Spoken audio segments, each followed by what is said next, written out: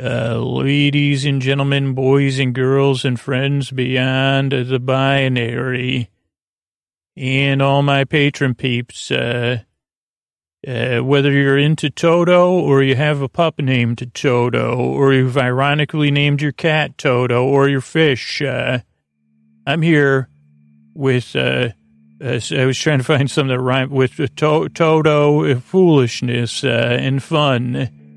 And a lot of droning and walls and creaky dulcets. I'm here to keep you company. And I'm the podcaster you support, patrons. So thanks for doing so. And let's get on with the show. Hey, are you up all night tossing, turning, mind racing, trouble getting to sleep, trouble staying asleep? Well, welcome. This is Sleep With Me, the podcast that puts you to sleep. We do it with a bedtime story. All you need to do is get in bed, turn out the lights, and press play. I'm going to do the rest. What I'm going to attempt to do is create a safe place where you could set aside whatever's keeping you awake, whether it's thoughts, feelings, physical sensations, changes in time or temperature, routine. Whatever's keeping you awake, I'm going to try to distract you from that. And the way I'm going to do it is I got this nice, safe place set up for you. I've set the place is set, and I'm setting the place. And, I'm smoothing it, I'm patting it, I'm rubbing it down, I'm saying safe place. And what I propose to do is send my voice across the deep, dark night. I'm going to use lulling, soothing, creaky, dulcet tones. Pointless meanders, superfluous tangents, silly behavior. I'll be behaving sillily. When was the last time we talked about silly string? I'm not sure. I don't know if I have talked. We'll talk. Maybe we'll talk about that. But in this show, there's no strings attached, except for when I pretend I'm. Our friend with the Pinocchio, and then I say, I got no strings to hold me down. I don't know, in the context of a sleep podcast, I was hoping a metaphor would make itself apparent, but whether you're made of wood or you're organic. You say, Scoots, wood is organic. Well, would you like to get a good night's sleep? Because I believe you deserve a good night's sleep. That's why I make this show. Now, if you're new, a couple things to know. It doesn't work for everybody, and so for some people, it works on the first try. For majority of listeners, it takes 2 or 3 tries, because, of course, you're skeptical. And then, of course, you're approaching and you're saying, what is this? What is this person talking about? They were trying to make a point about Pinocchio. They were talking about silly string. They kind of change it. They don't make a lot of sense. There's creaky dulcets. And it was aforementioned pointless meanders. I think his vocabulary, it just needs some tuning. He has a vocabulary, but I don't know if his usage of the vocabulary. And I say, yes, correct. Welcome. So give it a few tries. See how it goes. Maybe if you're comfortable, just kick back and observe, the podcast like the sky. Or like, a gently flowing river. You say, oh, I see that leaf there floating in the river. Oh, there's a bubble. Oh, yeah, look at it flowing around that rock. If that's a way to consume it. But you could consume it however you wish. Just if you're new, just see how it goes. I really do want to help it, and I wish this podcast worked for everybody. I mean, as a matter of fact, I wish for me and everyone else in the world, I could just do something as simply as say, hey, you really deserve a good night's sleep. You deserve to be treated with dignity and respect all day long and at bedtime. You deserve some comforts. And now through a magical process, that it's just, I'm going to count down from 10 and you'll be asleep. 10, 9, 8, 7, 6, 5, 4, 3, 2, 1, and then you'd be asleep. That would be excellent. It would be efficient for everyone involved, and I guess I guess it wouldn't be super efficient for me. Is the fact I would only have to do it once, but then you'd say, well, Scoots, that's it. We don't need to listen. I'd say, okay, well, then I don't get to make my silly stories. But unfortunately, I found what I need at bedtime is a friend, is some comfort. And I also need, even if it's not a bedtime routine, it's something to make bedtime feel good, or at least less of a rigmarole, less of a hassle, less serious. And that's my goal with the show, if you're new. And you say, okay, I get it now. Or say, well, I prefer something a little bit more, whatever. You could choose. So that's one thing. If you're new, structurally what to expect. The show starts off with a few minutes of business. That's how we keep the show free.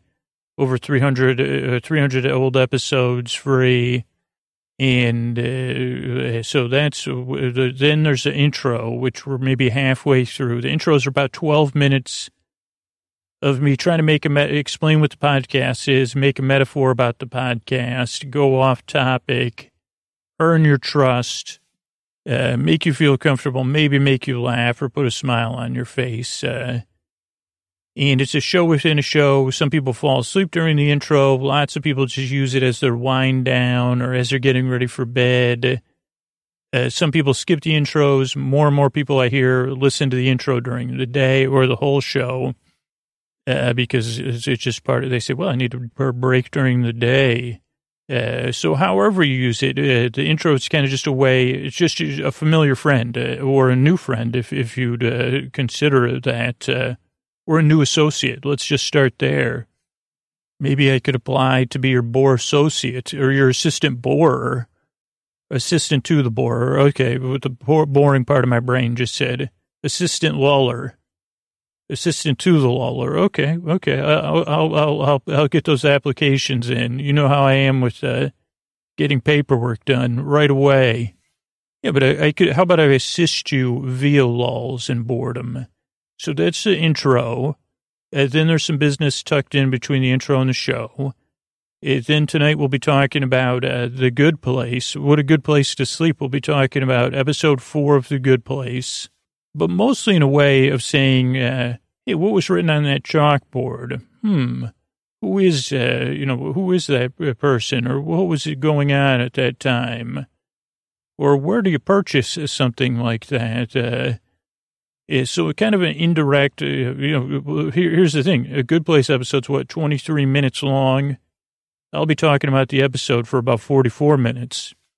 Now, some of that will be facts that came up in the episode. But you see, you're talking about episode of The Good Place in a halftime. I say about, it sounds about right.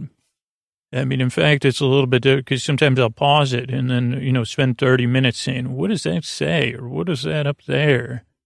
What books are on that bookshelf? So that's what we'll do. It'll be very lulling and soothing and ideally comforting. Then we have some thank yous at the end. So that's a structure show. This is a podcast you don't need to listen to. You can. I'll be here for an hour giving it my all to keep you company. But you don't have to listen. There's no pressure. Ideally, it's just distracting enough to take your mind off of stuff. But not so interesting that you got to say, well, I really need to hear about Scoots' thoughts about Chidi's tie this week, especially, considering Scoots' fashion sense or tie shape. Yeah, that's not something I'll probably be talking about this week, but at some point I may say, well, what about the shapes? Is that some sort of subtextual? No. They just got a hold of me from my brain. They said, of course not. And I'd say, well, it is a layer of the show and the stories. It is important to me. Okay, well, we don't need to argue about this in front of the new listener. Okay, you're right. Well, it's not an argument. I was just discussing, saying, I like looking at how the characters are dressed. Oh, so do I. Like when there is, Eleanor has a lot of different types of light on her shirts this season, or her outfits. Like lightning bolts and suns and moons, but I don't think it's universal. So kind of a theme, maybe, possibly. Okay, so that'll be the discussion of The Good Place. Where was I? I think I got lost in one of my own thoughts. I was explaining about the structure. Oh, how you don't need to listen to it. Okay, so yeah. Clearly you can kind of listen to me. But if you need to listen, if you need a friend in the deep dark night, I'm here. I'm here for a full 60 minutes. You could queue up another episode if you need it. If you can't sleep and you just need a companion, an assistant to the luller, I'll be here assisting with the lulls and the pointless meanders. So you don't need to listen, but there's also no pressure to fall asleep, kind of for the reasons I just said. I'm here to keep you company. You fall asleep when you're ready to, or as you drift off, just naturally, slowly drift away. I think that's it. I guess I'll have to talk about Silly String another time, because it's like I think it's like seasonal thing, like around Halloween. I think parents just call it annoying unless you're at a public park, and then public park people, maintenance people they say annoying string, you should call it. I mean, maybe one day it'll be biodegradable or something, or like we'll say what's filled with organic ingredients. Compost. How about that? Silly compost string. Yeah, say it's pasteurized. It's a spray foam that sprays out in a string. I don't know, like the silly thing about it is it sprays, it's in an aerosol type can. And it is pretty silly because most of the time people are chasing each other around, spraying one another.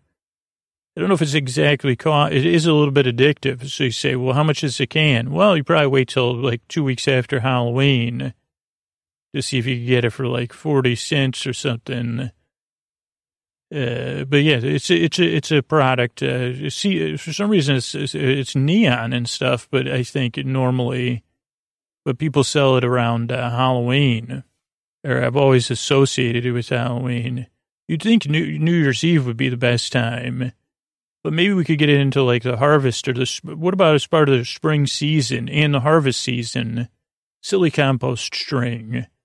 It's a silly string, but it's also compost, made from compost. We could say, just general, it doesn't have to be that kind of compost, newsprint and coffee grounds or something.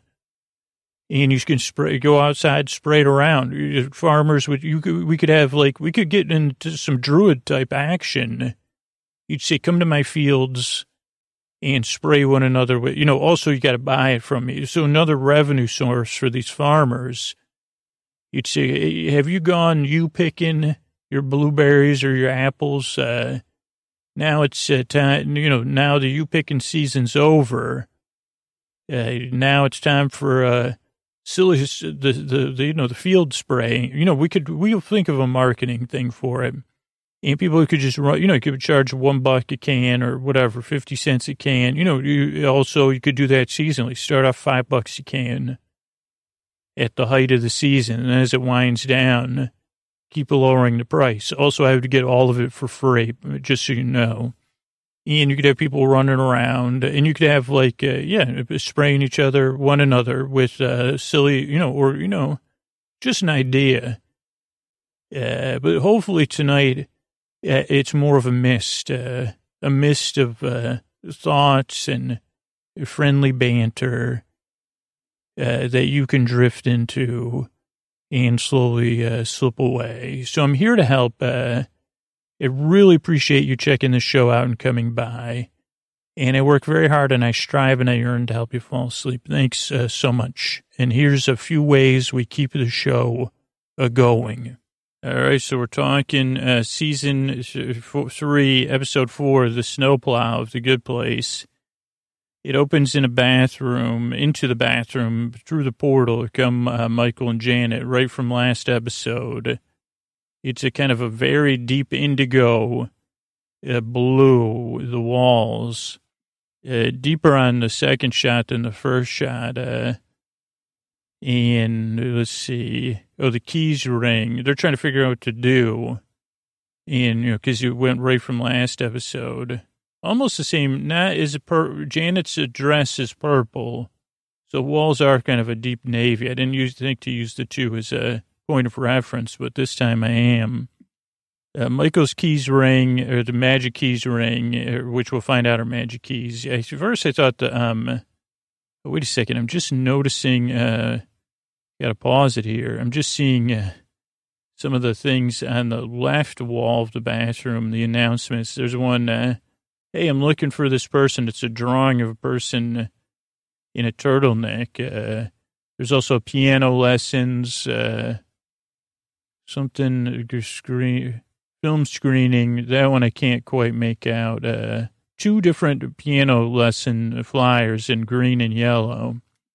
But who is this person they're looking for in the black turtleneck? I wonder. Wonder if that's a hint or it's just there. Oh, but so the keys ring, not a keychain. It's the judge, Maya Rudolph. She's using her hands a lot again in different ways in the last episode. She's not happy. And Michael, they try to pretend it's a bad cell phone signal. She says, it's a magical key, Dinky Poos. I know that it has perfect service. Then they get to work. They leave the restroom. It cuts to a whole empty floor. Michael says, what was on this floor? Why is it empty? And Jan says, oh, it's a journalism floor.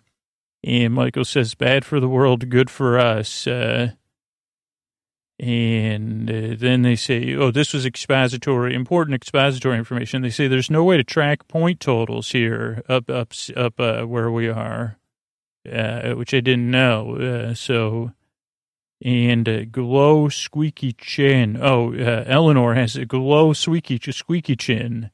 Or what really is Eleanor has a squeaky chair. Which you gotta watch these episodes for the payoffs of the jokes. They've begun stage 2 of the study. Chair. Oh, yeah. Then Jason kind of underlines Eleanor's joke. Then it opens chapter 30.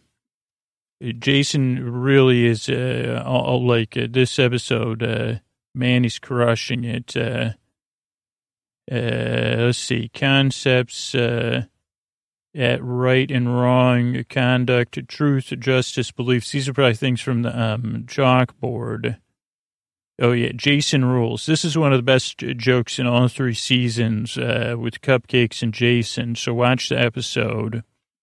There's just a couple high points for Jason in this. But this was one of the high points in all 3 seasons for me. Just really, really funny. Then they all say ventral medial prefrontal cortex. Eleanor talks about how she avoids group functions. Jaguars rule. Then there's a couple of these. I don't know if this is a montage or what do they call it, but it's like it shows time passing in 4 rectangles with 4 different things. Kind of something, layover from the 60s, 70s, gets used. It's fun. In the first 4 rectangles, the first in the left-hand corner is Chidi teaching. Below him is Eleanor with a bandana and stuff with wires. She's undergoing through something. Chidi's shot continues to change from Socrates to Plato to Aristotle. There's also a shot in the upper right corner of Tahani focusing on learning or something. And then the bottom right is Simone studying like wavelengths on her computer. Then it's 3 months later. Oh, also, okay, we're in the office. A lot of good details in this episode. So we're at the journalism office. Michael and Janet are working, and we see there's a lot of Post-its. So that's like already a payoff from how they're keeping score. Couldn't view all of them.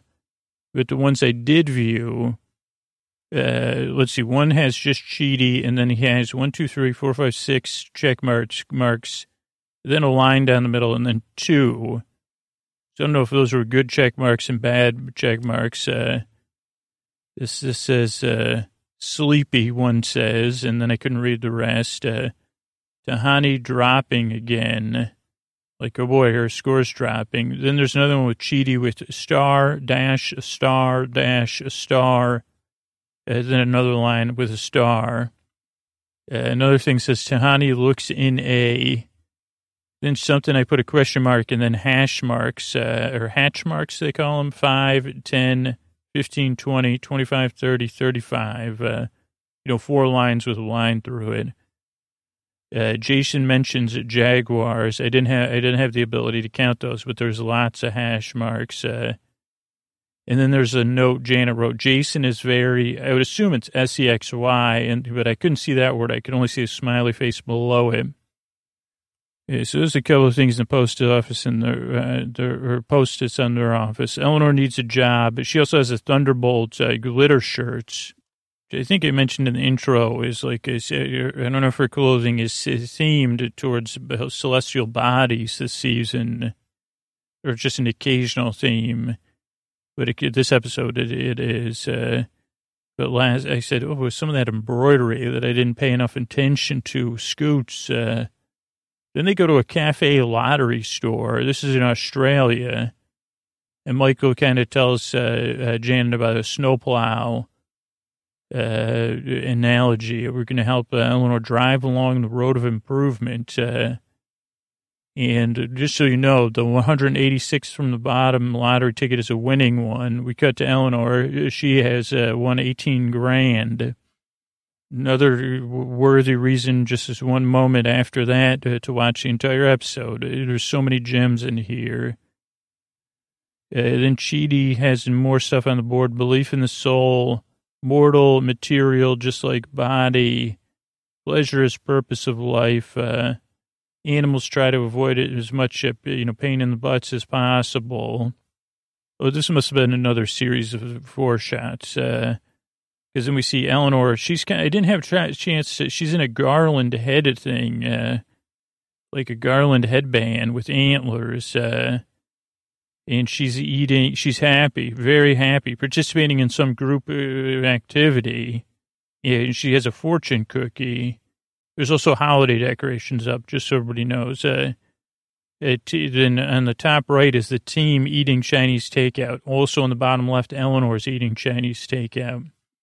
I don't know if was this the bottom right is Michael and Janet. They have so many holiday decorations. Just in this shot, we see a snowman, menorah. They're wearing Santa hats. Michael's clapping. They think about something that's happening. Here's a reminder for me to look up St. John's University, which I did. Then we see whatever room they're using, this multi-purpose room. I think maybe Simone's multi-purpose room. Or maybe Chidi's. There's decorations, a blue snowflake, like kind of blue, like LED blue, pine tree, not a Christmas tree, but a pine tree with lights on it. There's some silver garland. There's some gold garland. There's also like the chain of paper links you can make as a kid. I don't know if the team made them or the kids made them. Jason talks about the zone of time in Clockland. Tahani talks about Giselle. And Eleanor says, we got it. We always get it. Then she says, why would you want to watch football with Jason? And Tahani explains why. And I said, hubba. More horror and decorations, light up plastic Santa, one of those old school light up plastic Santas. There's candy canes of all varieties, even light up ones like this plastic Santa. There's bell and ribbon lights. There's newspapers on the racks, but even that has lights on it. There's paper or ornaments, even like those fold out, something you unfold and it becomes like an organ, like accordion ornaments that kind of fold out. Lots of socks. I couldn't remember stocking. I put lots of socks on the walls, but those are stockings. There's even like these fringe ribbons on the desk, poinsettias, and then a wall with Post-its. I think it was out of focus. Then we see Tahani. She's at a bar reading. And I don't know what book she's reading because they didn't show the cover. But then we meet one of the Hemsworths. I always thought it was a Helmsworth. I really learned a lot about the Hemsworths this episode. We'll talk about it later. And really a lot of things I didn't realize and things I didn't know. Like, I'll just tell you. So Miley Cyrus is famous for going out. I thought she was dating... This is how little I knew. I'm not doing jokes. I always thought she was dating on and off with Thor, Chris Hemsworth. I want to say Helmsworth, though, but it isn't. And, but she was with Liam. She's been in relationships with Liam Hemsworth. So every time I pictured them, when people were pro that is a happy couple, I was like, I always pictured her and Thor. And maybe once when I saw a paparazzi shot, and I said, oh, well, that's just Thor without the long hair. Turns out I was totally wrong. My world has been, it was like a wrecking ball. That information came in like that. But we talk about, this is the Larry Hemsworth. He has older sibling success issues. Eleanor, we see her reading The Republic of Plato. I don't know if this was a series of shots. Then we see Jason. Oh, no, this is another wonderful Jason moment in his Jags gear. And it's also just good to watch, even just the levels of acting, because Simone and Chidi are in the background. There also may have been a Descartes ruler on the wall for decoration. Back in the observation station with Michael and Janet, there's real candy canes near the computer. They even had a gingerbread house. There's my note to look up the Hemsworths. We see another series of shots. Eleanor singing happy birthday and holding a cake. We see Chidi smiling. We see Tahani reading Kierkegaard's The Present Age. We see Larry Hemsworth using a highlighter on a book, You're Not So Bad, which I couldn't locate that exists. And then Jason's reading a book about the big farm. Again, man, this is a really layered episode. Another payoff in that scene. But I was so distracted by the payoff, I don't know what book it was other than Big Farm. Let's see. We see Eleanor's happy, super bard, activate, 832. Oh, super board. Chidi says, super board activate. It was already 8:32 a.m. Everyone looked very awake. It was 24 degrees Celsius. Lunch was Vegemite and milk. Schedule for the day was a review Kant essay, compare and contrast Jacques Lacan with Chaka Khan, and then review papers. Okay, we also have this big chalkboard. This is a lot of coverage here in the office, in the observation station. So I didn't get everything. But it's describing, it's kind of like because they're working with the materials they have on Earth, Janet and Michael. So it says, take sparking spots, flips off anybody, did not lift to shops for 6 weeks and 2 days, holds doors for strangers, hides in bathroom to avoid people, LIES to friends and loved one, believes in kindness, discuss or digress or something. Disguises, I don't know what that says. Could devolve, couldn't decide, helped others be kind and nice. This is about Chidi. Forgets commitments, decides to something. I guess this is Tahani. Midday drinks, bad judgment, can be chronically lazy. Maybe not. Come, not always the answer. Something, GTA, I guess it is Jason,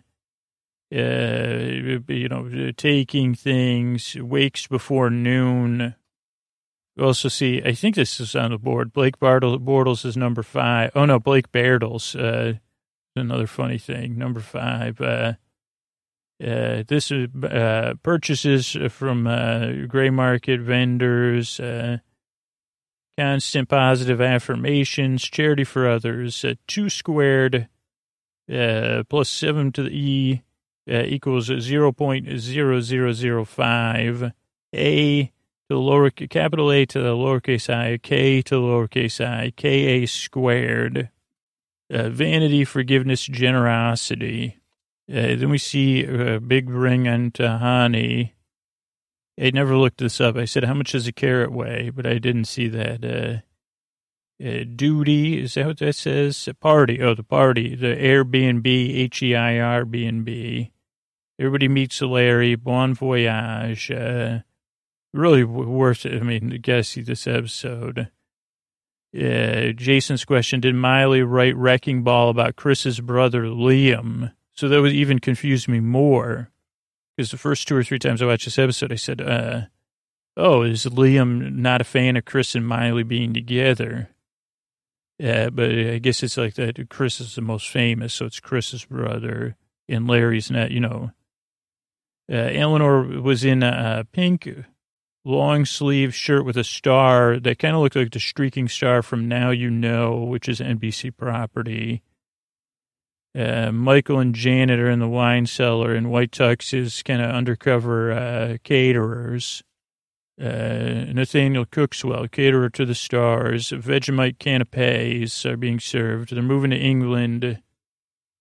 Oh, Michael says that, and he stands on his toes when he's talking to Larry, trying to talk him out of it. They talk about Sydney. Can't wait to move.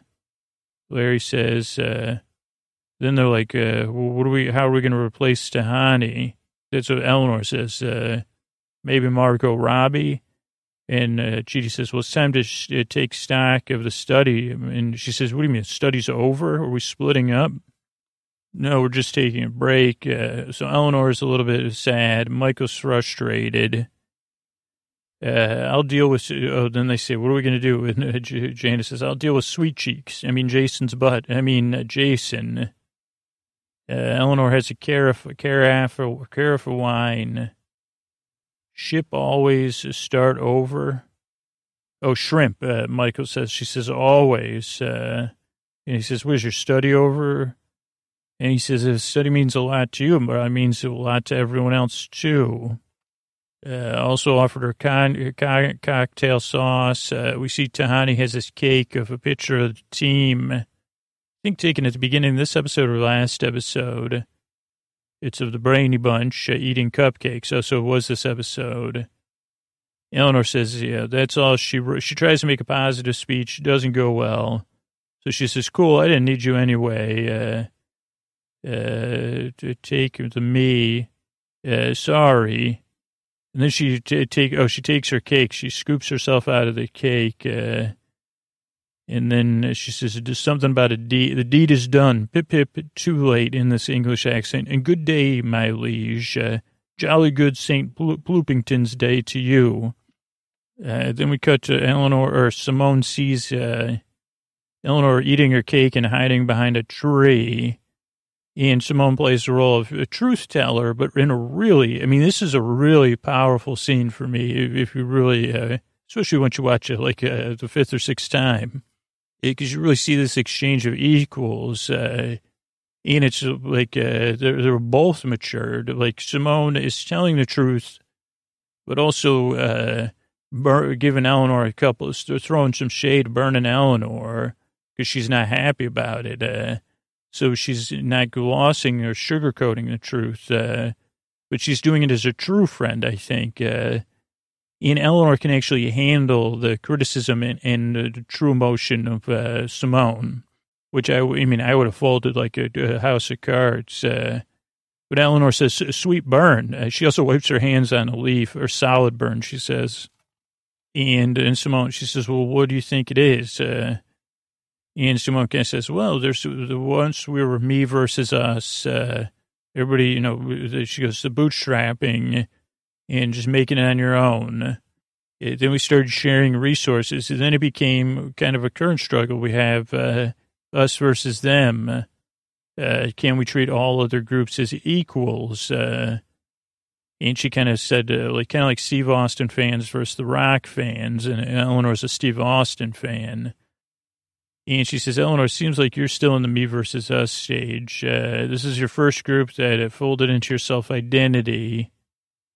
And Eleanor says, well, me needs to go apologize to us. And they have a big hug. And it's nice. Eleanor tries to give a true apology. Point is, I'm sorry. I don't give apologies, but I am. I'm going to miss you guys.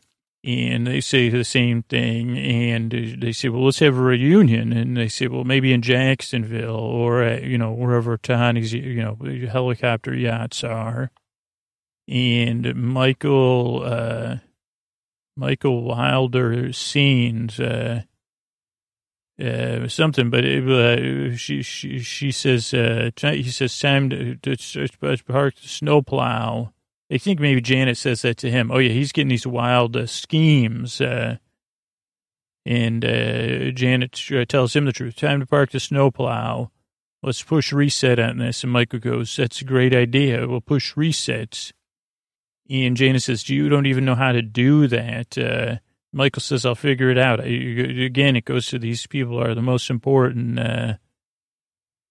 No more waiting. This is all we have. We have to try. And then he says, so let's go. And they hit the button, and then it cuts to the portal opens, but our crew is there, the Brainy Bunch, and they say, WTF? And the episode, what a cliffhanger. Great one, though. It says, can't wait for next week. Is they kind of sit there and say, oh, yeah, I wonder what's up with that portal to another world. Okay, so a lot of interesting stuff came up here in this episode. And let's take a look at all of it. Let's see. The first thing was as prefrontal medial cortex. What was it? Let's see. This is from the Journal of Neuroscience. It looks like it's loading. Yeah, the Journal of Neuroscience. And this is just a little bit, I guess it's an article from the 17th of June, 2009. The role of the ventral medial prefrontal cortex in social decision-making. And convergent evidence has revealed that the ventromedial prefrontal cortex is important for social decision-making. However, its exact function is still under debate. People are studying it, and studying people is one way to learn about the role, and how, if it's not working right, how does that affect things? What if it's not easy for people to make value-based decisions? And the set of studies, some studies cover that. Some studies cover people that don't worry about future stuff or are primarily guided by intermediate gains. And they say, okay, some people, range of people on social tasks, moral judgment, economic gains, irrationality or lack of emotional reactions, however, others suggest, this is in the recent article of the Journal of Neuroscience. The authors employ a model-based approach to using three different economic gains. So this could be coming up in this season. The dictator game, ultimatum game, and the trust game. In each game, there's one who. So it's just interesting. I'll link to it to check out. A very article beyond me. An article a little bit beyond me. It's a little bit easier for me to read. It's Wikipedia.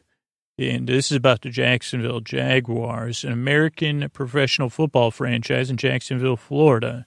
They're in the NFL and the AFC South Division, and they play their games at a TIAA Bank Field. They joined with Carolina Panthers as expansion teams for the 1995 season. They won division championships in 1998 and 1999 as members of the now-defunct AFC Central. And as 2017 as members of the AFC South, and have qualified for the playoffs 7 times. Most recently in 2017 after a 10-season drought. From their inception to 2011, they were owned by Wayne Weaver. Let's see. In 1989, a group of Touchdown Jacksonville was kind of trying to get people to bring the thing. Let's see, 94, they had Tom Coughlin as the coach of the Jaguars. Let's get to let's get to this. I think we'll talk about Blake Bortles, but this has a lot of history. Wow. Then they had Jack Del Rio. Oh, yeah, we'll just talk about this year because that's when the present high point 2013, they were 4-12. So that's not good. But let's see. In 2014, the Jaguars selected Blake Bortles from the University of Central Florida and Marquise Lee from University of Southern California.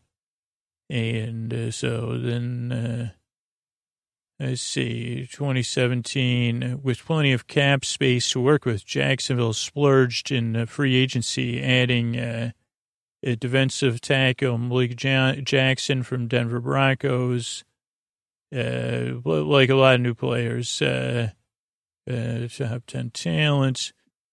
They fell in the second round. In 26 October, they beat the Colts in an international game. Yeah, but then their coach lost. They lost 9 games in a row. In 2017, they said interim coach Doug Marrone, who coached Syracuse University, I think, was going to be the new head coach. And let's see, Tom Coughlin was going to be like some executive.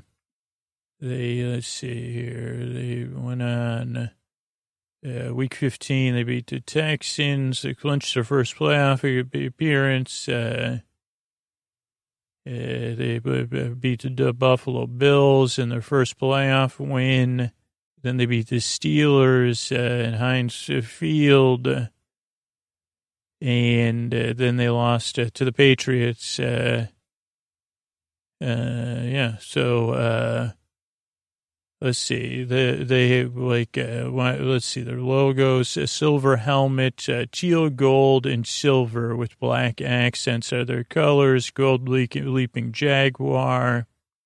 One of their main sponsor says, that looks like too much. That's not our logo. That looks like a logo of one of our competitors. Let's see. They figured that out. So, yeah, there's a little bit about it. There's a great episode of 99 PI about sports uniforms. I think it's mostly about NBA uniforms, but you should check that out. What about St. John's College? Because I never did look it up. It's St. John's College at the University of Sydney, or the College of St. John's the Evangelist, residential college within the University of Sydney. Established in 1857, it's the oldest Roman Catholic and second oldest university college in Australia. It's a co-educational community of 250 undergraduate and postgraduate students. So people will probably know Chidi pretty well there. It's a nice small school. It was established as a Benedictine foundation by Archbishop Polding, who had formerly been an English Benedictine monk at Downside Abbey. And the English Benedictines were prominent in raising public support for the founding of St. John's. Let's see, the carved Gothic-style reliquary box in the chapel. Oh, okay, that's interesting. So this is a little bit about it. Architecture, oh, here it is. In February 1859, William Wilkinson Wardell, the architect of St. Mary's Cathedral in Sydney and St. Patrick's Cathedral in Melbourne, was appointed the architect of St. John's College. Let's see, working from his designs from Melbourne, he grew up general plans and sent them sandstone 3-story Gothic revival building on an H-shaped plan. So a little bit about it. You link through. That's on Wikipedia too. Also in New York City, I did not study here, but I thought about it. Is St. John's University. Is a Roman Catholic research university in New York City, founded by the Congregation of the Mission in 1870. It's in Brooklyn. It's originally located in Brooklyn, and then it was relocated to Queens. It also has campuses in Staten Island, Manhattan, and Rome, Italy. and a graduate center on Long Island, 5 undergraduate schools, 6 graduate schools. In 2016, it had 16,000 undergraduate and 4,600 graduate students. Offers more than 100 programs and certificates. The St. John's Vicentian Fathers are the ones that founded that one, based on the works of St. Vincent de Paul, who's a patron saint of Christian charity. I don't know. It was, and they were also in the Big East, which was like Luke Arnasek was their coach. So when I was growing up watching basketball, they were a big competitor. Okay, let's look up stuff about a birth order, because I don't know if Larry Hemsworth was the oldest or the youngest or a middle child, but this is over at psychologies.co.uk from 2012. It talks about the birth order effect, whether your first, middle, or youngest child. It's outside of your control, but does it? Yes, it does play a significant part in your formulation. Surely these things aren't set before we get started, or are they? You know, this is like a little bit of a, this is written, it's said by the team, but it looks like it's written by one person, because they already had 2 daughters, 5 and 6, and they're about to add a 3rd baby to the mix. Let's see. The importance of birth order was first set out by Austrian psychologist Alfred Elder, Michael Gross, an Alderian-trained parenting expert and author of Why Firstborns Rule the World and Lastborns Want to Change It, explains the basics. Hey, Darwin, you know, this is a paraphrase because, hey, Darwin had it going, you know, from we start, you know, we're trying to do that thing, whether it's love or food or affection, so firstborn historically are more likely to reproduce as adults, be a little bit tougher.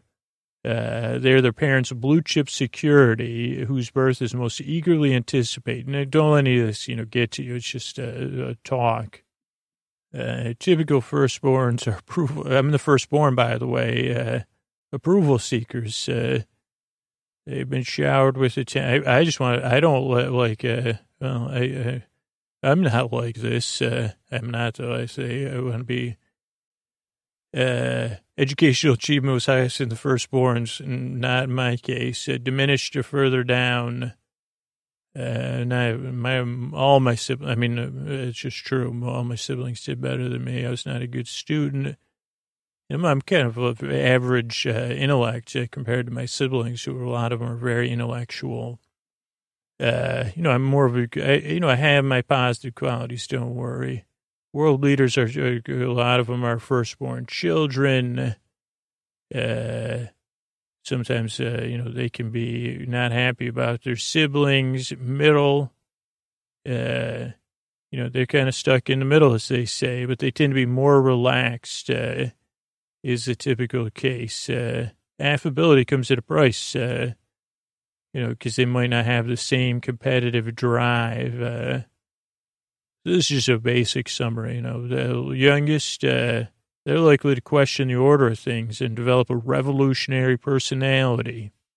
There's they're the babies of the family and may grow up expecting others to take responsibility. They are not life's volunteers. It says Gross. They're more likely to put others in service. And then they admit, oh, well, this could be, you know, different than what we expect. But here's some famous people. Both Bill and Hillary Clinton are first. George W. Kylie Minogue, most importantly, is firstborn. She knows Tahani. Only children, Churchill, Roosevelt, Sartre, Sinatra, Bacharach. Interesting range of people they selected. Middle children, many middle children work in retail sales, fashion, and advertising, or caring professions. Stella McCartney, Michelle Pfeiffer, Kate Blanchett, Emily Bronte, Princess Di. Last Children, Rebels, Joan of Arc, Gandhi. This is, holy cow, Darwin and Chaplin, and also Hugh Grant. So that's a little bit about birth order. We'll find out about these Hemsworth birth order right now as we go to BuzzFeed to start with the 24 facts you never knew about the Hemsworth brothers. Now, this was written in 2014, so not all of it's up to date. Because this says there's a third Hemsworth brother, which we know now because Luke's on Westworld. At the time, he's the oldest, then Chris, then Liam. Larry's somewhere in there. Despite being the least recognizable Hemsworth brother, Luke was the first to get into acting. Typical, his brother stole the thunder. So handsome. I mean, I think Chris is my favorite. No offense to others. But he said, yeah, I don't know. And then he started a flooring business, which his younger brothers worked for before their acting careers took off. Chris moved to the USA first to pursue acting, then Liam. Luke never did give up on acting, and then he was on recurring roles on TV shows. And as we know, then he was on other shows. They were all born in Melbourne, Victoria, but they also lived in the outback in the Northern Territory before settling on Phillip Island. Chris used his bush upbringing as an inspiration for his role in Snow White and the Huntsman. Yeah, they had a lot of fun as kids, playing with each other. And they had other things when they were kids. A lot of competition, except when it comes to roles. They try to support each other in their careers as much as possible. Still, Liam and Chris were both up for the part of Thor. Chris didn't get a call back after his audition. Liam made it to the final four, and then in the end, Chris snagged the role. When Chris's first baby, India Rose, was born, Luke, who has 4 kids, made a video teaching him how to bundle up a baby properly. All 3 have been on the Aussie soap opera Neighbors, but not at the same time. Liam was in 25 episodes, Chris in 1, Luke in 13. They also appeared in 2 other TV shows. Luke and Liam did. The Elephant Princess. Both of those 2 were also in the TV show Satisfaction. Chris and Luke were guest stars on The Saddle Club. Liam was in 1 episode of Home and Away, the show that made Chris famous in Australia. Chris's TV career was definitely when he was on Dancing with the Stars in 2006. Really, I didn't know any of this. Liam was in a music video for the Zac Brown Band. Liam's also loves squirrels. And Liam's, their mom was the health teacher at the school, which could have been awkward. Yeah, but okay, let's run through these. Liam, Chris, and I guess I don't need to as much because you probably know. I just didn't know. I mean, I knew Liam. I guess I was like, oh, that was the dude in the Hunger Games. So that's why I repressed him because I was jealous of that role. I guess because I always more identified with PETA or whatever. Sorry, it's been a while. And I said, that guy's a threat to our, me and PETA. Like, and then PETA, then everybody said, PETA's so cute. And I said, well, now what am I going to do without PETA and the other guy that's super smooth, played by Luke Hemsworth? Oh, no, Liam's, excuse me. So that's what I know about Liam. But I think we kind of covered it. He's been in a lot of movies, very successful. As far as I know, great. Super handsome. Oh, he played Gale, was the character in the Hunger Games. Empire State with Emma Roberts. Let's see. All the Hunger Games movies. But yeah, he was the one who was in Personal Life. Let's get it no, he's a very talented person, but yeah, he's the one that's been dated, Miley Cyrus. Don't worry, we'll get to lyrics. We'll get to Wrecking Ball here. Chris Hemsworth. And I don't know why I always think it's Helmsworth. So Chris, we've seen him in a lot of things. Thor, he really did in the last movie, Avengers movie. He was really good at the offering humor. He was in the Dustbusters reboot. So he's had a pretty good career. He also played Kirk's father in Star Trek, George Kirk. He's had quite a career. He has 3 children, and he moved from Los Angeles back to Byron Bay, Australia, because he's so successful. He said he doesn't have to be there. Looks like he's in the next MIB movie. So really successful. And then this did happen to me on the first season of Westworld. I said, "Who is this? This character?" I had to look it up on IMDb. Ashley Stubbs, and I was surprised myself. I said, "Well, that's a Hemsworth," because he was just a very, I don't know. It was an interesting character. And then it was this very macho, I would say, portrayal. And that ends up with Luke, who is the big brother of the family. It seems like he has that role. I thought I had Wrecking Ball on here. Maybe it comes up later, because next comes up as a book from Wikipedia, Present Age, which is a philosophy concept of Kierkegaard and... A formulation of the modern age can be formulated in Kierkegaard's work, Two Ages, a literary review. Our age is essentially one of understanding and reflection without passion, momentarily bursting in enthusiasm and shrewdly relapsing into repose. There is no more action or decision in our day. There is no more action or decision in our day than there is perilous delight in swimming in the shallow waters. Kierkegaard argues the present age drains all meaning out of ethical concepts through passionless indolence. Concepts are still used but are drained of all meaning or virtue, of their detachment from a life view which is passion generated and produces consistent action. This was published in 1846, and it goes after the press and the public. He is against abstract moments in time or public opinion as a basis for forming relationships. Newspapers were mediating information, and individuals were joining together based on this mediating influence. Same thing is happening now on the internet. Kierkegaard advised that real people retain a concrete identity in the face of abstract public opinion. So it's pretty interesting. You can read more about it. I'll link to that. What about Jacques Lacan, Lacan, 1901 to 1981. So this is not that long ago. A French psychoanalyst and psychiatrist who has been called the most controversial psychoanalyst since Freud. Influenced many leading French intellectuals in the 60s and 70s, especially those associated with post-structuralism.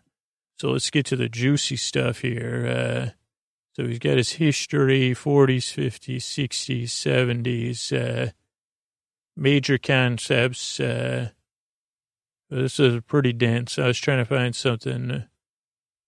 3 orders, the imaginary, the symbolic, and the real. Talks about desire, drive, error in knowledge, variable length sessions. Let's just read about the relationship with Freud here. Major concepts. Return to Freud. Lacan's Return to Freud emphasizes a renewed attention on the original text of Freud. Oh, so not Floyd. Oh, boy. Including a radical critique of ego psychology. Whereas Lacan's quarrel with object relations as psychoanalyst was a more muted affair. He attempted to restore the notion of object relation, the capital experience that legitimately belongs to it, building upon what he termed the hesitant but controlled work of Madeline Klein. Though through her, we know the function of the imaginary primordial enclosure formed by the imago of the mother's body, as well as the notion of the transitional object introduced by Winnicott. The key point for the explanation, question psychoanalytic developments between the 30s and the 70s focus on child's early relation, pre-Oedipal or Kleinian rereading of Freud. It says Freud supplies the only valid model. So I don't know. I don't really know anything about it, but interesting. You know what's more interesting to me is trying not to sing when I say Shaka Khan. Born Yvette Marie Stevens, American recording artist whose success has spanned 5 decades. I would bump that up to 7. 7 probably. Known as the Queen of Funk, first R&B artist to have a crossover hit featuring a rapper with "I Feel for You" in '84. Won 10 Grammys, 70 million records worldwide, and she's recorded with everybody. Holy mackerel! Rufus, solo, went solo, Grandmaster Melly Mel, Stevie Wonder. She's in Steve Winwood, Addicted to Love. I think, no, she wasn't in Addicted to Love. But really just, one of the greats, without a doubt. And now, philosophically, I'm not sure. So I don't know I would love to go to a talk with Chidi about the difference between Shaka Khan and Jacques Lacan. Okay, quick, let's just talk about Blake Bortles. Quarterback for the Jaguars, born 1992, went to Central Florida, 3rd pick overall in the 2014 draft. Originally from Florida, great college career, looks like. And then, he's had his downs, but in 2017, they picked up the 5th-year option on Bortles' contract. Jason loves him. And he was named the starting quarterback to begin the 2017 season, even though he's in a competition with another quarterback. And he's had some good weeks. He's had some great weeks, but they finished 10-6, 3rd seed in the 2017 playoffs. And this winter, Bortles signed a 3-year, $54 million contract to stay with the Jaguars through 2020. Blake Bortles, Jason loves him. So we probably could too. Okay, let's take a look at popdust.com because let's finish this off with a little bit of Miley.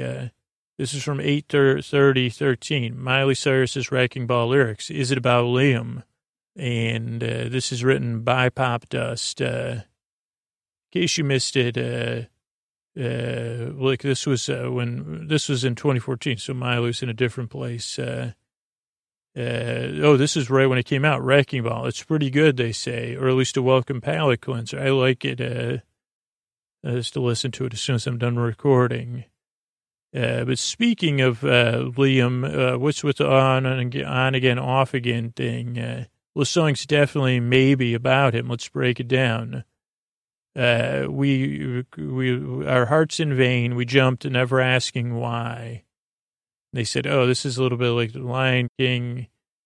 We kissed. I fell under your spell. Love no one could deny. So I said, okay, the first kiss. Did you ever say, I just walked away? I will always want you. You can't live a lie. Running for my life, I will always want you. What happened? We were just kissing, and now we're not kissing anymore. But now she's trying to beat the ticking clock of fading love and win him back. I came in like a wrecking ball. I never hit so hard in love. All I wanted was to break your walls. All you ever did was break me. Yeah, you wreck me. You know what? This doesn't look like it. The more Miley chipped away, the more vulnerable she became. It's a really beautiful image. I put you high in the sky. and now you're not coming down. It slowly turned. You let me burn, and now we're ashes on the ground. Now Popta says, okay, it's getting super emo. She built him up, made him feel top of the world, and he didn't return the favor. Then it repeats like as a wrecking ball thing. Yeah, it just closed my eyes, left me crouching in a blazing fall. Miley heightens the core visual. Her emotions for him are pure and new. I never meant to start WAR. I never just wanted you to let me in. Instead of using force, I should have just led you in. Miley clearly took a moment before this verse to step into Liam's shoes. It wasn't me. I didn't mean to. Maybe lead you into my heart. Maybe she'll keep going up. But then she goes, yeah, you know, then we go back to the chorus. Goes back through the rest of the chorus. And just a classic pop hit. I don't know. I don't know anything really. I really enjoy good pop music, and especially listening with my daughter. So, and Miley has a lot of good pop songs. So let's close it out, though, with Vegemite, just to close it on more dull notes. It's a thick Australian food spread made from leftover brewer's yeast extract with various spice and vegetable additives. It was developed by Cyril Percy Callister in Melbourne, Victoria in 1922. It's been acquired a few times. It's a spread for sandwiches, toast, crumpet, and cracker biscuits, as well as a filling for pastries. Similar to Marmite, slightly bitter, malty, rich in glutamates, giving it an umami flavor, similar to beef bouillon.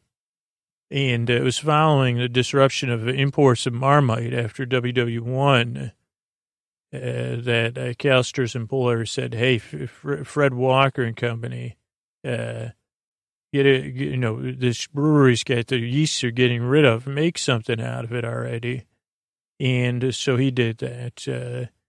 And the name of Vegemite was selected out of a hat by his daughter, by Fred Walker's daughter. So, yeah, let's see. Consumption, okay, we went over that. Let's see. Is it kosher? Craft contracted. In 2010, it did get a kosher certification, but after some where people said, I don't like that. It's rich in B vitamins. Its primary ingredients: yeast extract.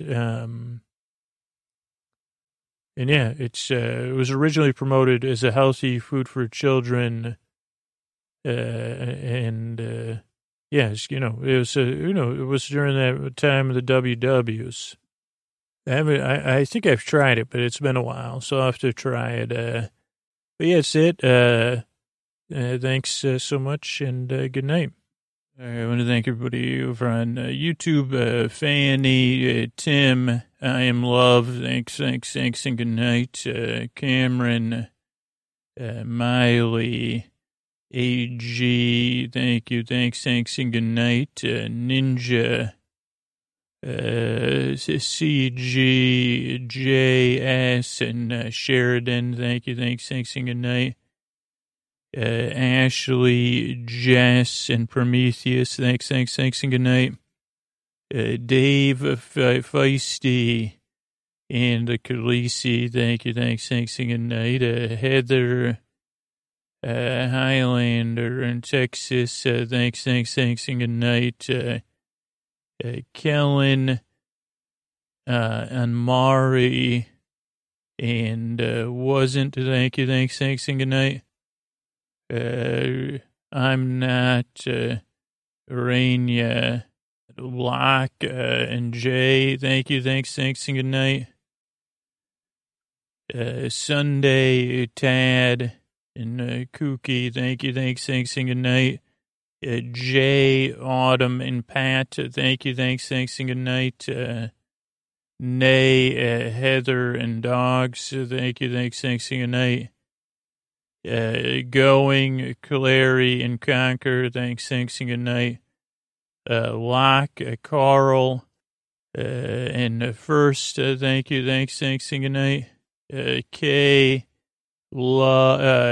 C Steel, and it's thanks. Good night. Fully, Yuru, and Uni. Thanks. Good night. Jude's, be superior. Noah, thanks, and good night. Kitty, Essential, and Taya, thanks, and good night. Nima, Haley, and Yellow, thanks, and good night. G, Blake, Itmar, and Megan, thanks, and good night. Molly, Peggy, and Volley, thanks, and good night. Noah, Patchouli, and DP, thanks. Sherlock, Crispy, and Laura, thank you. Thanks, and good night. Thanks, everybody, for commenting on the YouTube. I'm definitely behind on the YouTube comments, but thanks for all the commenting over there, and good night.